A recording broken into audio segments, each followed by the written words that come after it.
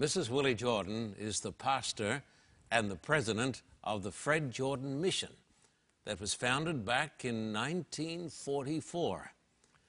Since those days, the Fred Jordan Mission has fed and clothed and ministered to millions, tens of millions of people. This is a ministry that has reached out to the outcasts of society and has preached to the poor of society the good news of the Lord Jesus Christ. Mrs. Jordan, we are delighted today to have you as a guest on the Carter Report. We feel so privileged to have you with us, and thank you for joining us. Thank you for the opportunity to be here and share what God is doing on the streets of Skid Row. What inspired your husband, Fred, to start this extraordinary outreach to the poor of society? The ministry of Fred Jordan Mission began really in a death cell in Texas. Fred was preaching a revival series down in South Texas.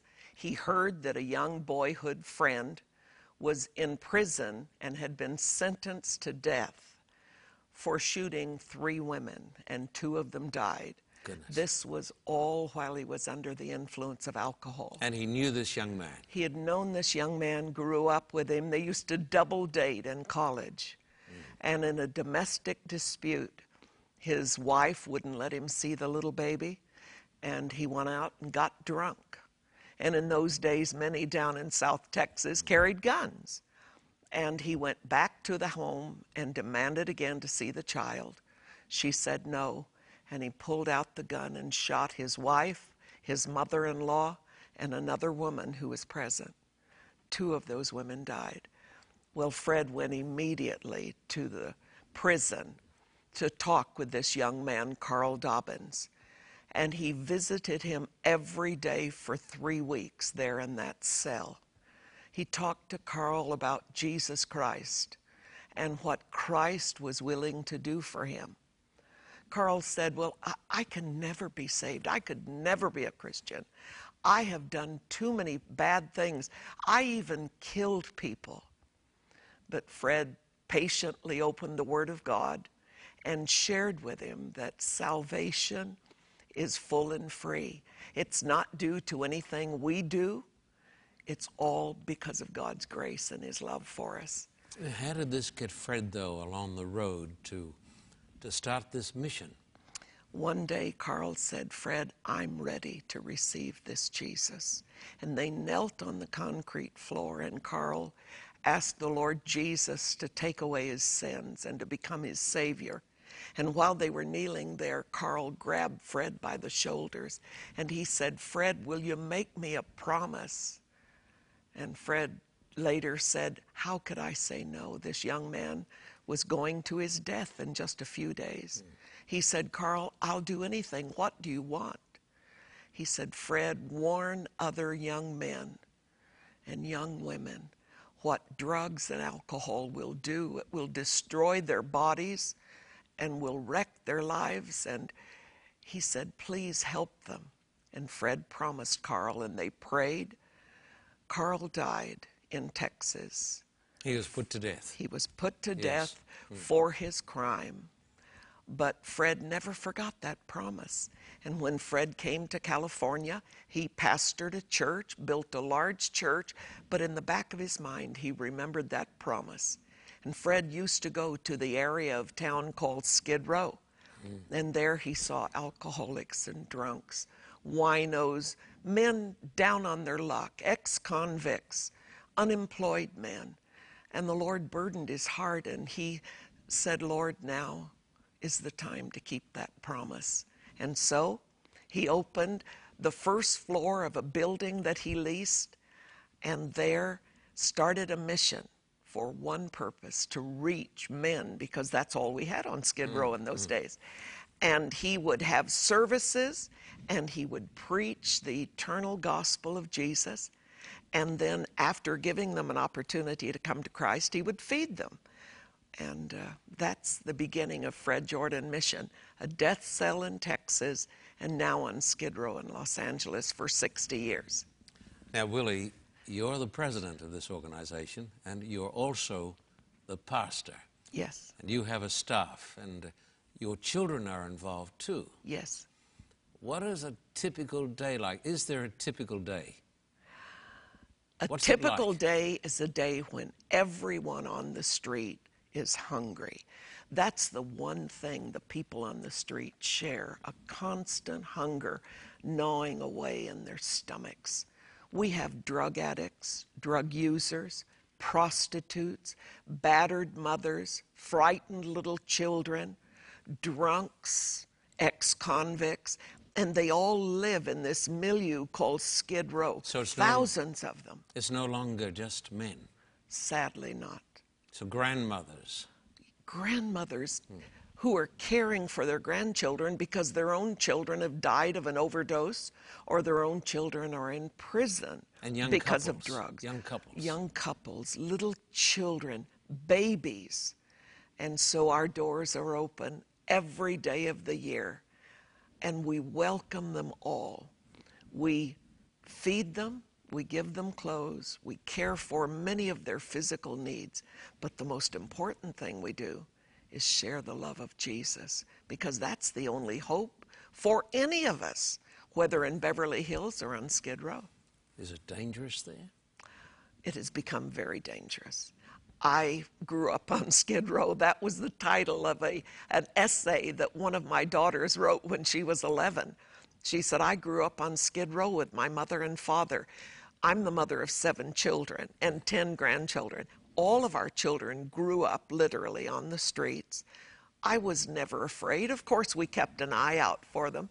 But now with the drugs that are on the street, designer drugs they call them, with PCP and crystal meth and all of these things that just change a person from a human being to almost like a roaring animal, you have to be aware every minute. When I drive my car on the streets, I have my cell phone turned to 911, ready to hit that button at any minute. I have run stop signs on Skid Row when someone menacing came toward my car, because the streets have changed. Drugs are more prevalent, there are more dangerous drugs, so life on Skid Row has changed. So you feed the people? We start with breakfast. People have been sleeping on the streets all night. Let me tell you how they sleep. They sleep right on the cold cement. If they're lucky, they can get a cardboard box and flatten it and sleep on that box. And then we have what we kind of laughingly, though it's a cruel joke, we have cardboard condos. These are long cardboard boxes like a refrigerator might come in, and those who are lucky sleep inside that cardboard condo. Others sleep under tarpaulins of all kinds, trying to keep a bit of the body warmth close to them. So when they wake up in the morning, of course, they're hungry and they're cold. There's no place to go. The hunger is always with them. And so we invite them into the mission. Every day at Fred Jordan Mission, we feed 8 to 10 different meals to different groups of people. They come in, they eat. We have men who live in our building who are in a residential rehab program, a discipleship program. They get up at 5 o'clock in order to eat and then to help serve the people who come. And then we have Bible studies, chapels throughout the day for children, for mothers with children, for women off the street, hardcore prostitutes, drug addicts. They support their drug habit through prostitution.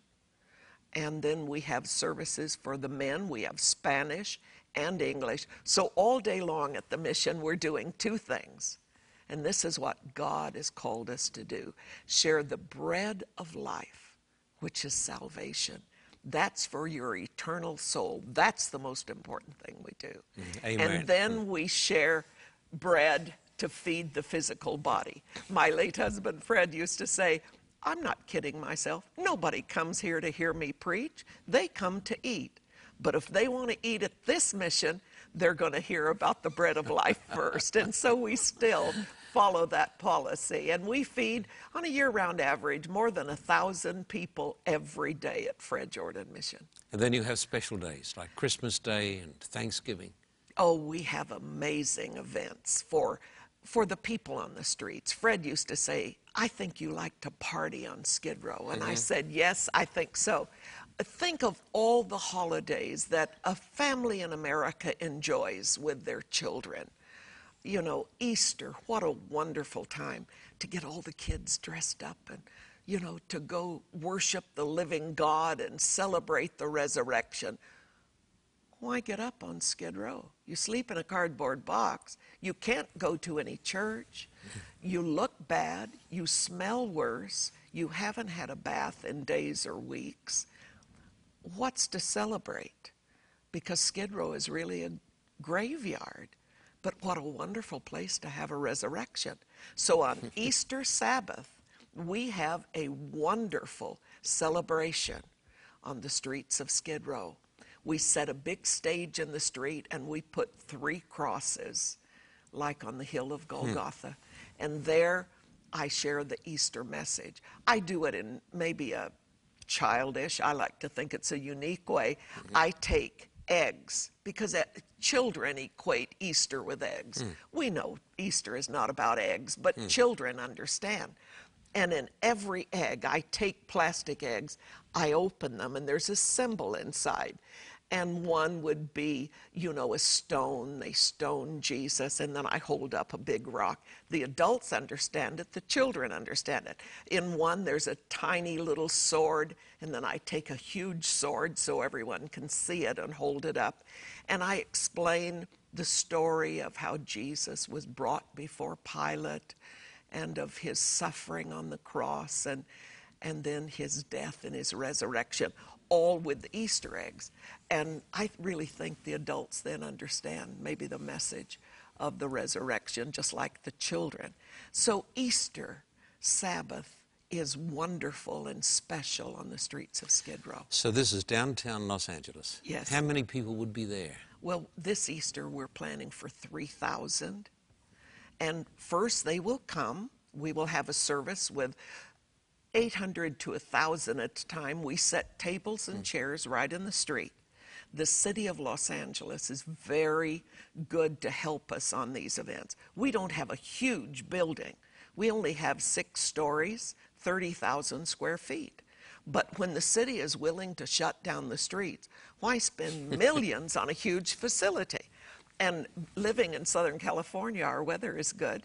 So we normally can have services. We've only had rain one time, and that was at one of our Christmas celebrations. But everyone thought it was the greatest day we had because the families came. We gave toys to the children, food bags to the mothers, blankets to the families, and the volunteers had a good time. No one went home, and certainly the needy people didn't. So we have these services right in the middle of the street. I saw on national television the Christmas program. Yes. Thousands of people there. 12,000 this past Christmas in one day to hear the truth of the Christmas story. And the children were all getting gifts. Yes. Every child got at least 3 brand new toys of their very own. Now, you and I know that you don't have to give toys to children to keep them alive. Food is more important, people would say. But, you know, we always bought toys for our children. Of course. And our grandchildren. So why shouldn't the poor enjoy the same thing? And so we distributed more than 50,000 new toys. 50,000 new toys? Toys given by companies like Disney. They're a very generous company to help the mission. MTA, the Metropolitan Transit Authority, they collected 10,000 brand new toys, beautiful quality toys. And I went over to the MTA building on the Friday before the Christmas celebration. They filled 3 huge brand new transit buses with big bags of toys. And what a sight that is going through the streets of Los Angeles. You know, Christmas Express to the Fred Jordan Mission. Marvelous. Willie, when Fred passed away, you had this tremendous personal loss. Yes. How did you feel about carrying on the ministry? Did you think that perhaps you were going to retire? Where did you get the strength to carry on from? Well, Fred and I discussed this very issue just a few days before the Lord took him. He had a massive heart attack, and he lived 22 days. So during that 22 days, I'm sure he was ready, but it was a time of preparation for us, his family. And I said to him, I can't live without you. I can't carry on. I just can't do this. And he said, oh, that's great. Are you just going to quit? He was always so practical. You know, he took the Bible and brought it down to every day. He said, are you going to tell people that everything we have preached all of our lives is true for them but not for you? He said, I thought God called you to serve him when you were only 13. I said, he did. Well, what are you going to do with that call? You're going to tell the Lord, take it back? I said, of course not. And I realized that the best way to honor what we had shared together was to continue serving the Lord. So when the Lord took Fred, it was a real, like, is your faith real? This was a time, as the kids say, when the rubber meets the road. And you have to decide if your faith is real, if it's good every day, then is it good right now? So there was no question, of course. The Lord had called me. It was suddenly as if I was single again and back where I started. And I just said, Lord, it's you and me. How did God call you when you were 13? I was at a Christian conference center. And I had known since I received Jesus as my Savior at 7 years of age. I had known. You received Jesus when you were 7? When I was 7. I was sitting in the front row of the church. My mother was all the way to the back. And when the pastor said, if you realize you're a sinner and Christ died for your sins and you want to receive him. Of course, I'd grown up in church for the previous 7 years. I'd heard this message. He said, come now and pray and ask Jesus to come into your heart to forgive your sin. I ran to the back of the church and I said, Mother, can I get saved tonight? I didn't wait for her answer. I ran back. And that's why I believe so much in reaching children for the Lord, because I can remember that night I knelt more than 60 years ago. And I always knew that God wanted me to do something for him. And at 13, I just said, Lord, whatever it is. And from that day, you know, I started witnessing, telling people about the Lord, and then came in touch with this ministry that I now head. And my life has been committed to serving God through serving the poor. You also went to Korea. Yes. As a young lady. Can you tell us about that? What made you go there? Well, I just heard about the needs of the people after the war in Korea. And so I went to my parents, and I was not yet 21, and I said, will you help me get a passport to go to Korea? And they kind of looked at me like I was crazy, and they said no. And so I had to wait a little while till I became 21. And I could get a passport. Well, by then they had kind of gotten used to the idea.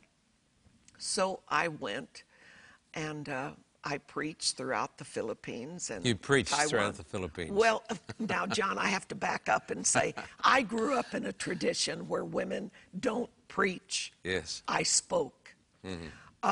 But today I would admit it was preaching. So I preached in the Philippines and Taiwan and in Japan.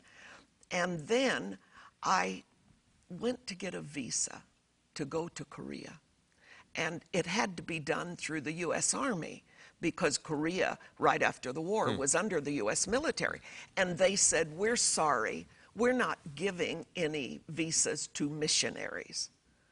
So I called back here to our headquarters, and I said to Fred Jordan, who later became my husband, I said, they won't let me into Korea. So he called our local senator And he said, I know for a fact that you're letting in salesmen who are selling liquor of all kinds, who are selling cigarettes. Now, I want you to give Miss Willie McDaniel a visa to go to Korea, or I'm going to go on national television, which we were on at that time. We had gone on in 51.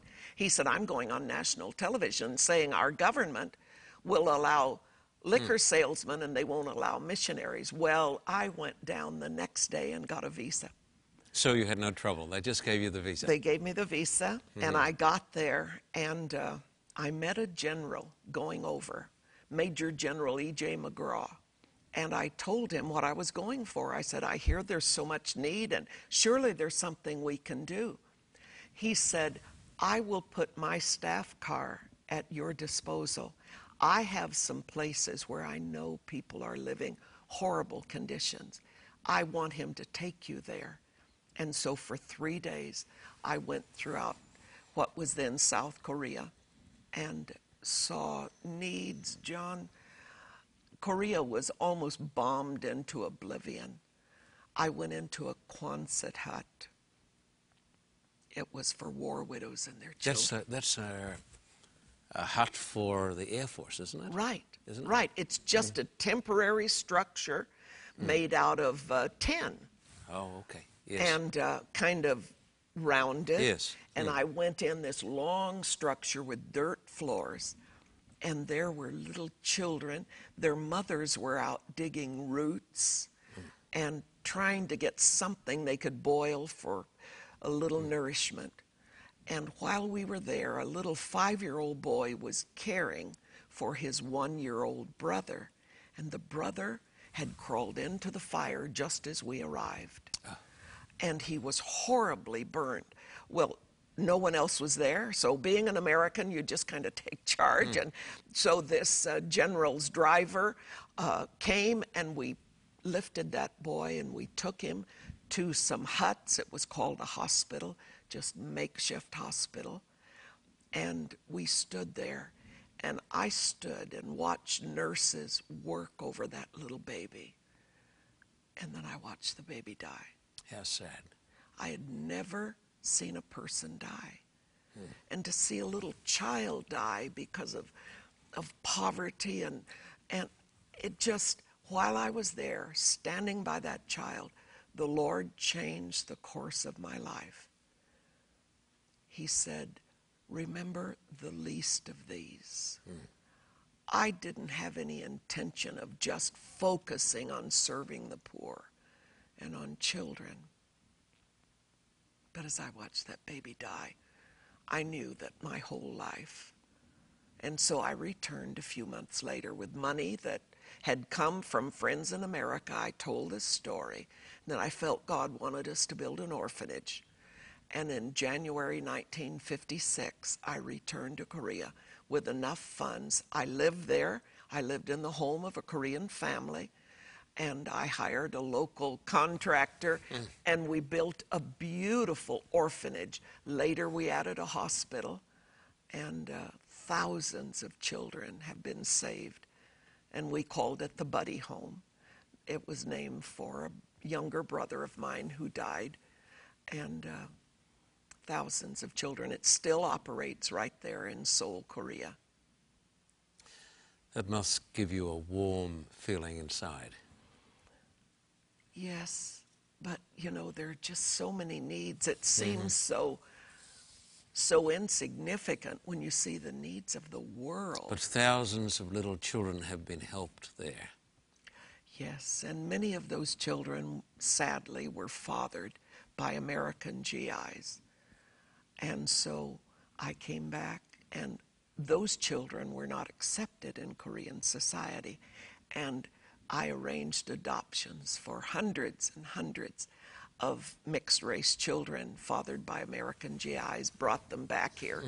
And I was speaking recently here in Southern California, and a beautiful young woman came up, and she introduced herself, and she said, I'm Kim Suk. And I looked at her, She said, remember, you adopted me. You adopted her. And she brought a handsome young man and Yes. 4 sons. And at Christmas, I got a card. She said, I would not be alive were it not for you. Those little things keep you going. You know, maybe some days when the challenges seem almost more than the opportunities. Have you ever had those days? You know, you see the needs and there are not the funds to meet the needs. Sure. And then you meet someone like this and you say, thank you, Jesus. Kim Suk. Kim Sok. But now she goes by Kim. Her name is Kim Colavecchio. She married a nice Italian young man. And she loves God, her whole family. And I was just so thrilled. So, you know, the Lord Thank gives God. you these Thank things as God. you go along. Now, besides career, you've worked also in Africa, Liberia. Africa, Japan. We built 3 orphanages in Japan, again, for mixed-race children. Tell us about this. Well, In Japan. In Japan, we built our first orphanage in the southern island of Kyushu. And this came about because one of our missionaries won to Christ a young woman who was not married, but she was expecting a baby. And this was in 1952. And so the father of the baby was married. And so they were going to do what at that time was very normal in Japan. They were going to crush the baby's head at birth. Goodness. And that was their type of abortion. And so she was going to give birth to the baby, never see the baby. And our missionary... Was this typical? It was very typical. Crush the baby's head at birth? Over 1 million every year at that A time. million? Every year. This doesn't happen now, does it? No, no. Back there it was happening. Right. It was not long after the war. And there were so many people, they couldn't feed the ones they had. And so they didn't need any more. Now they do it in different types of abortion, a little earlier. To me, it's all the same, but... Same result? Yes, exactly. You lose a life. And our missionary said, you can't do that. That's murder. Let me have the baby. And so the young woman, after some weeks of teaching and understanding this was against God's law, she gave the baby to our missionary. And the missionary called and said, what do we do? And we built our first orphanage in Japan. And it was called Christ Children's Home. And there again, it was mostly for children of American GIs, though some were fathered by Japanese men. And that orphanage continues under a ministry now from South Africa that we turned it over to in the 70s. Then we built 2 others, one for fathers of black GIs in from America who fathered the children. They were really outcasts, and they looked like American kids and spoke Japanese. So there again, we adopted more than 500 mixed-race children from Japan here. And it all started with this little baby. They were going to crush his head. Then you went to Africa. Yes. We had a young man come to us, and he was 19. He had been brought to Christ by our missionaries down in Jamaica when he was 16. The call of God was on this young man. He was a dynamite soul winner. And he said, I want to go to Africa to my own people. Well, our mission board had a policy that, 19 was a little young. He hadn't yet finished his college. But the call of God was so real in his life, and he was so focused, and so we sent him. But we sent with him an older couple who have long since died, but Vince continued, and he served God in Ghana, in West Africa for 40 years, built churches, Christian day schools for children, and I visited him in 1996, and I saw there how God had blessed this ministry, and I could, in my mind's eye, see this young man who came to us at 16. And the last time I saw him, as I got on the plane, I said, Vince, You'll always be 16 to me. And just a few weeks later, I got the call that the Lord had taken him. But 40 years he gave there in Ghana, West Africa. That work continues. The church is now, they're building a huge, beautiful new church, and it's being pastored by a Ghanaian man, won to Christ, trained and ordained by Brother Vince McCauley.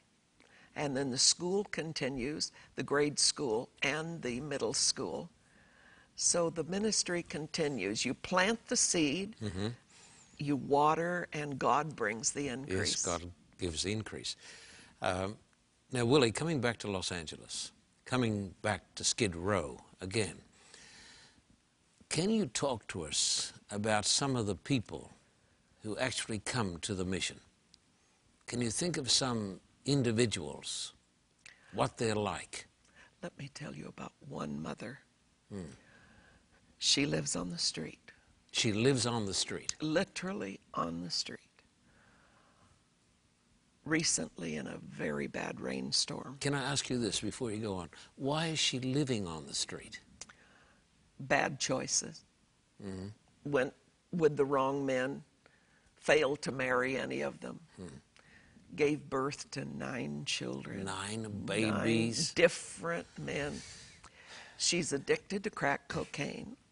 So when each child is born in our county facility, the baby is taken away at birth because they're addicted to cocaine.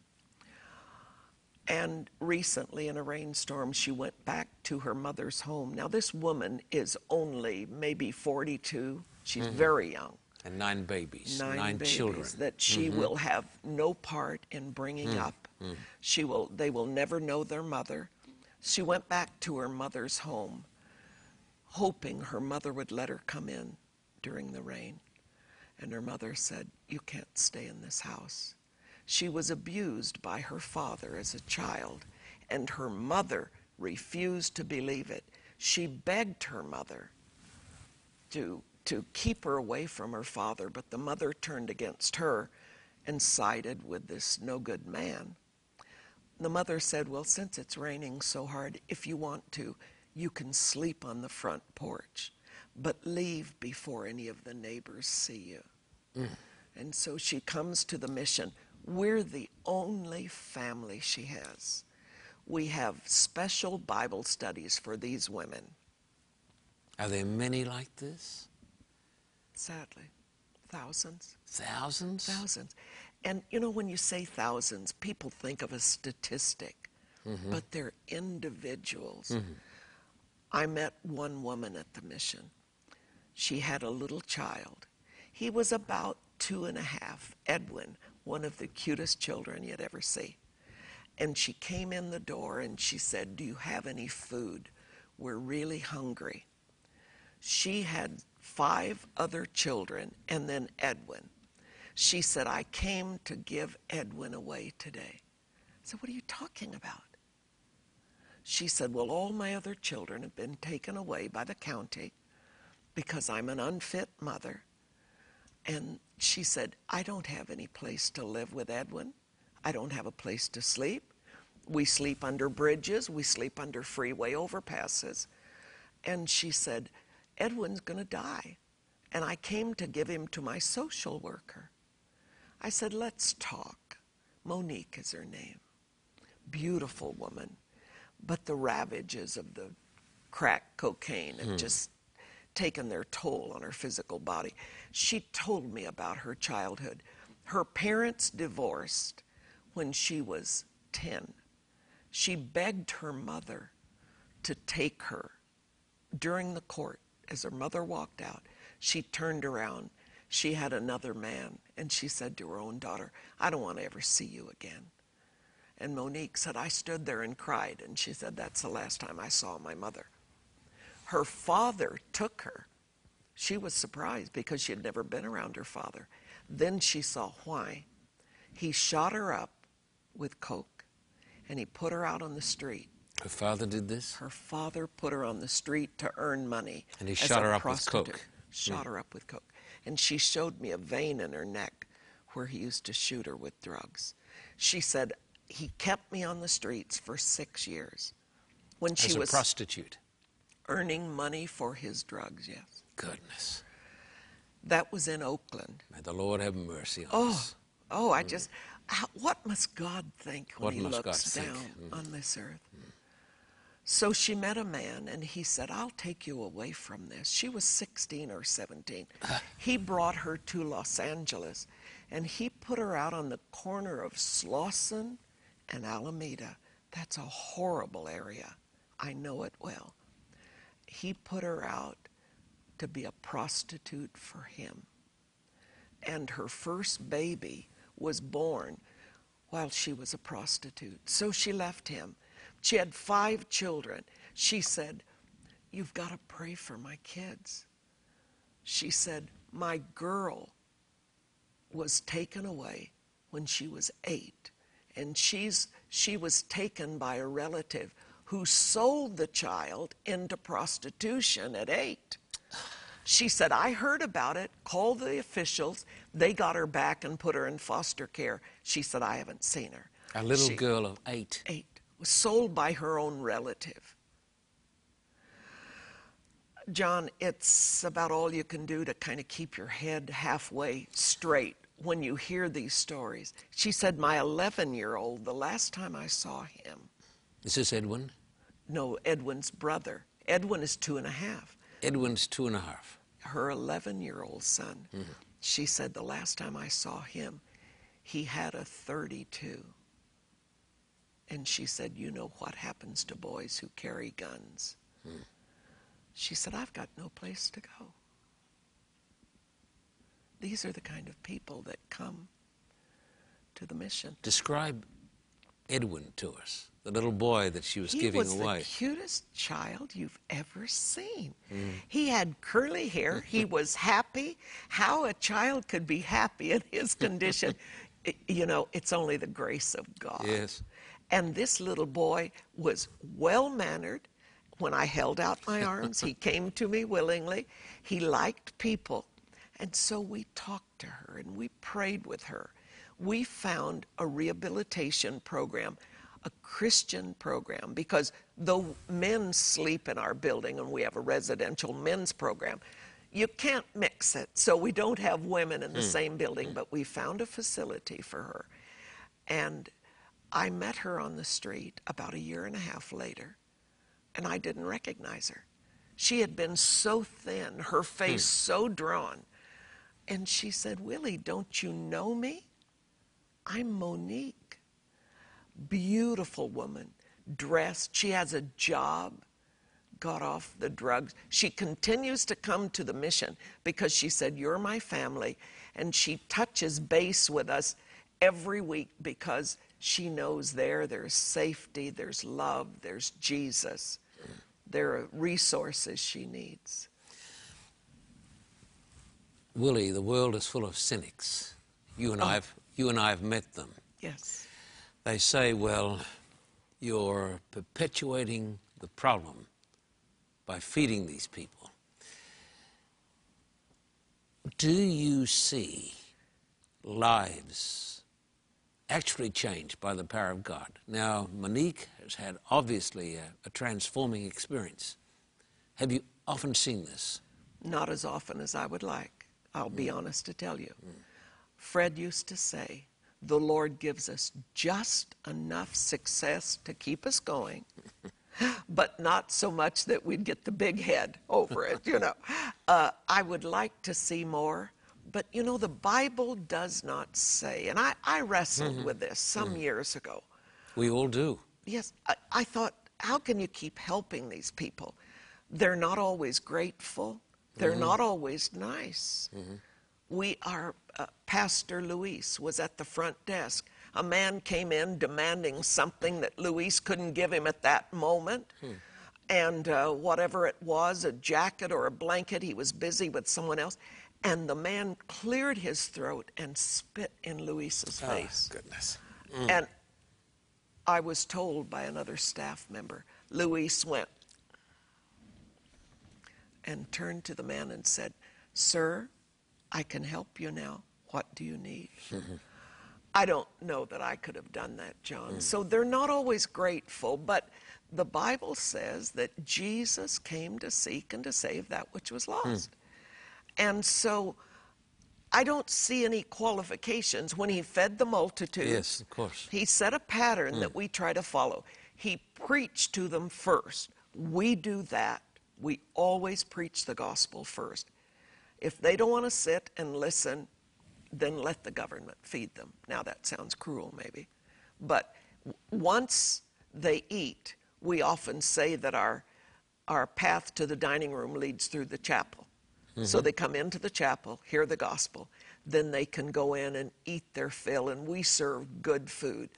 And the Bible just says to take care of them and to preach Jesus. And, you know, I think of Jesus and the 9 who were not very grateful. Of course. And Willie, as Christians, we believe that every person is a child of God. Yes. Every person is distinct and glorious.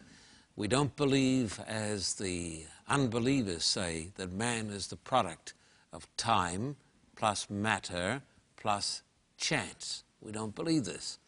We believe that every person, Monique, the little boy, the man who did the spitting, all precious in the sight of God. And we believe that God created them. Yes. Just as he created us. Yes. And just as God has brought us to himself because of his love, I believe there is opportunity for everyone. If I ever quit believing that, then I'm going to pack it in. I'm through. I'm no good to God or to anyone else. I still believe that there is a chance for everyone. Clyde, the man who is the men's coordinator of our men's discipleship program, spent most of his adult life, 30 years, in and out of prison, hardcore, drug addict, fell into the mission. He didn't walk in, he fell in. Yes. God gloriously transformed his life. He is now reunited with his wife. Why? She stayed married to him. Gloriously transformed his life. Transformed by God. Yeah. I mean, we didn't do it. He lived there at the mission for 2 years, every day in Bible study, every day on his knees. I mean, we don't give these guys an easy out, you know. Some places when you're in a rehab program, they allow you to, well, you can still smoke, just don't drink or do drugs. My late husband, Fred, said, no way. I mean, it's all or nothing. And so we run what is known on the streets of Skid Row as the hardest rehab program because we're so strict. Because if Jesus transforms you, he doesn't do it just a little bit at a time. And Clyde now has been with us 5 years. He's with his wife. They just bought a home last month, just got approved. He's so excited. And, you know, it shows what God can do. Glory I be to wish God. I had thousands of those.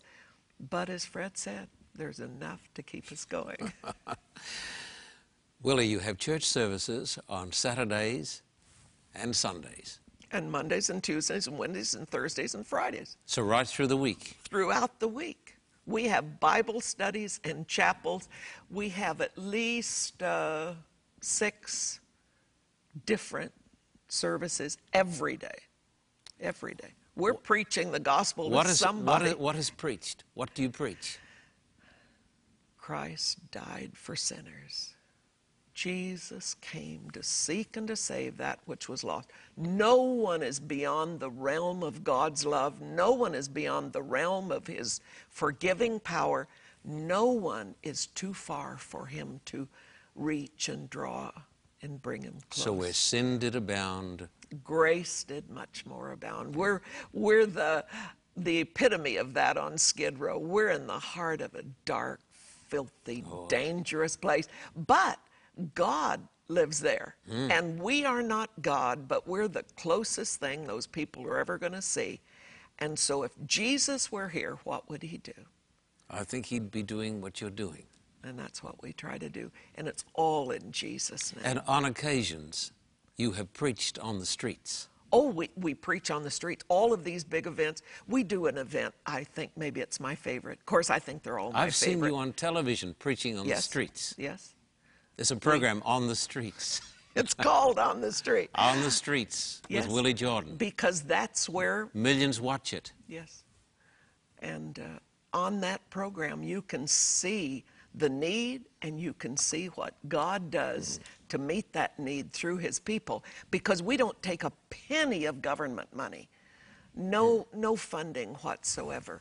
It all comes from caring, loving people who say, I want to be a part of that. We do a back-to-school new clothing giveaway every fall for children. 5,000 little kids. The shoes and the socks are provided by Foot Locker. Now, just All say that the again. clothes. Back to school. Yes. How many shoes? 5,000 pair every fall. 10,000. 5,000 pairs of shoes. 10,000 shoes. To get Foot them- Locker has given us nearly 100,000 pair of shoes. We pay nothing. They do it out of their generous hearts. And then Sears and Guess, many companies give clothes. Disney at our back to school this last fall, they gave backpacks that the children couldn't put on their backs. They were so jam full of school supplies, How wonderful. notebooks and pens and all of these things. I mean, it is a treat, and national television covers it, because where else in the world are you going to see God's people meeting the needs of the poor in a way like that? And so, Willie, there have been a number of corporations, Yes. but I imagine lots and lots of ordinary people who support this great ministry. We do have corporations that give us the things like the toys and the shoes that we could never afford to buy. But the daily meeting the needs of the people, buying the food, the tons of food we serve every week, and the clothes that we give every day to people, and preaching the gospel, that is paid for by individuals who say, I want to do Jesus' work on Skid Row. Willie, was it in the year 2002? I think it was 2002 when you came with us to Ukraine. That was, Now, talk wasn't it about the city of Kharkov?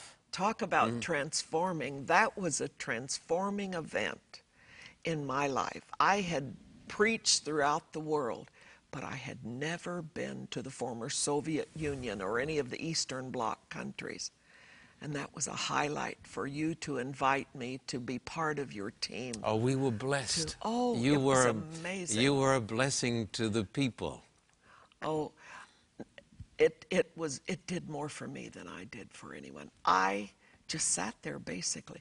I'll never forget the first night at the close of the service. I can remember watching you in the audience and saying, praise God, we have Willie Jordan with us tonight. And you said, after you finished your lecture, now I know most of you don't believe in God, but if there is a God, would you like me to pray for you? If prayer does work, would you like prayer? And I was on the front row, and right over to my right, I looked, and a young girl raised her hand with the biggest tears I think I've ever seen, just rolling down her cheeks. And she raised her hand, and I thought, that child never heard that there is a God till tonight.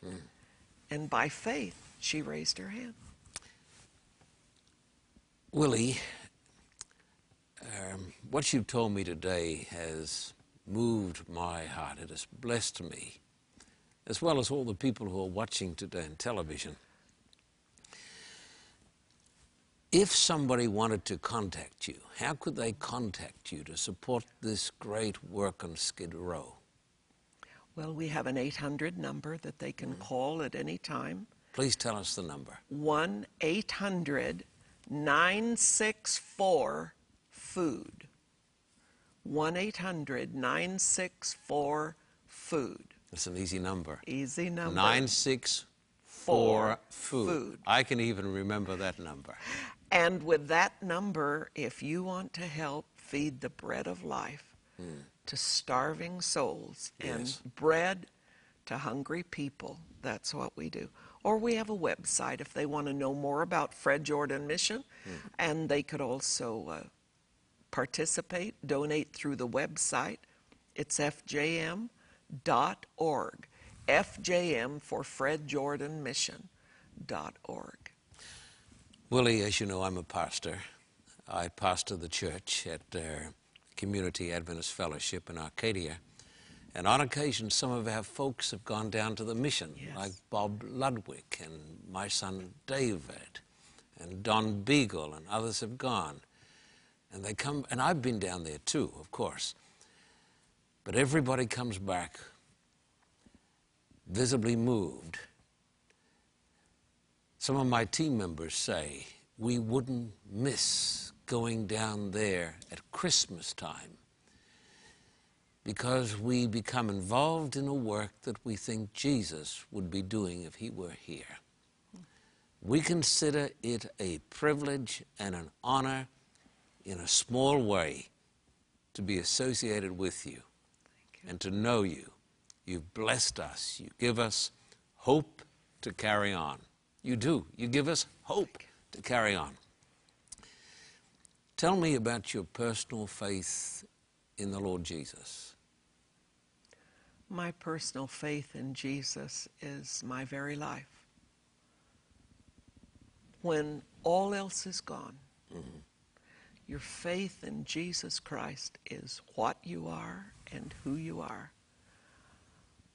I'm a sinner without hope, without a future, without God. But Jesus Christ, in his mercy, died on the cross, shed his blood for the remission of my sins, and his resurrection sealed my future with him. And John, the most amazing thing is I didn't have to do anything to pay for this. No. His salvation is It's free. free. Yes. I have known him for more than 60 years. And I can't imagine living without him. I would say to anyone, the most important decision you will ever make is to receive this Jesus who offers salvation full and free. And then second, go share this good news with everyone you meet, because when he returns, and he will very soon, I want to have others to bring with me. Amen. Willie, it's been a great privilege and a joy to have you with us today on the Carter Report. Thank you. On occasions, people come and say to us, you can't change the world, so why even try? God hasn't called us to change the world, but God has told us to help and bless the people that he sends to us, and the people who come within the sphere of our influence. Today we've been talking to a wonderful lady whom God is using to touch people. And by the grace of God, the Fred Jordan Mission through Willie Jordan has reached and touched and blessed hundreds of thousands or more, millions and millions of people. And because Willie heard the voice of God and because she said yes to God, millions of people today are blessed. And millions of people are fed and clothed. And many, many of those people are going to be in the kingdom of God because the Fred Jordan Mission was there when those people needed to hear the message of salvation. Thank you so much for joining us today. Thank you for joining the Carter Report. And until next time, God bless you.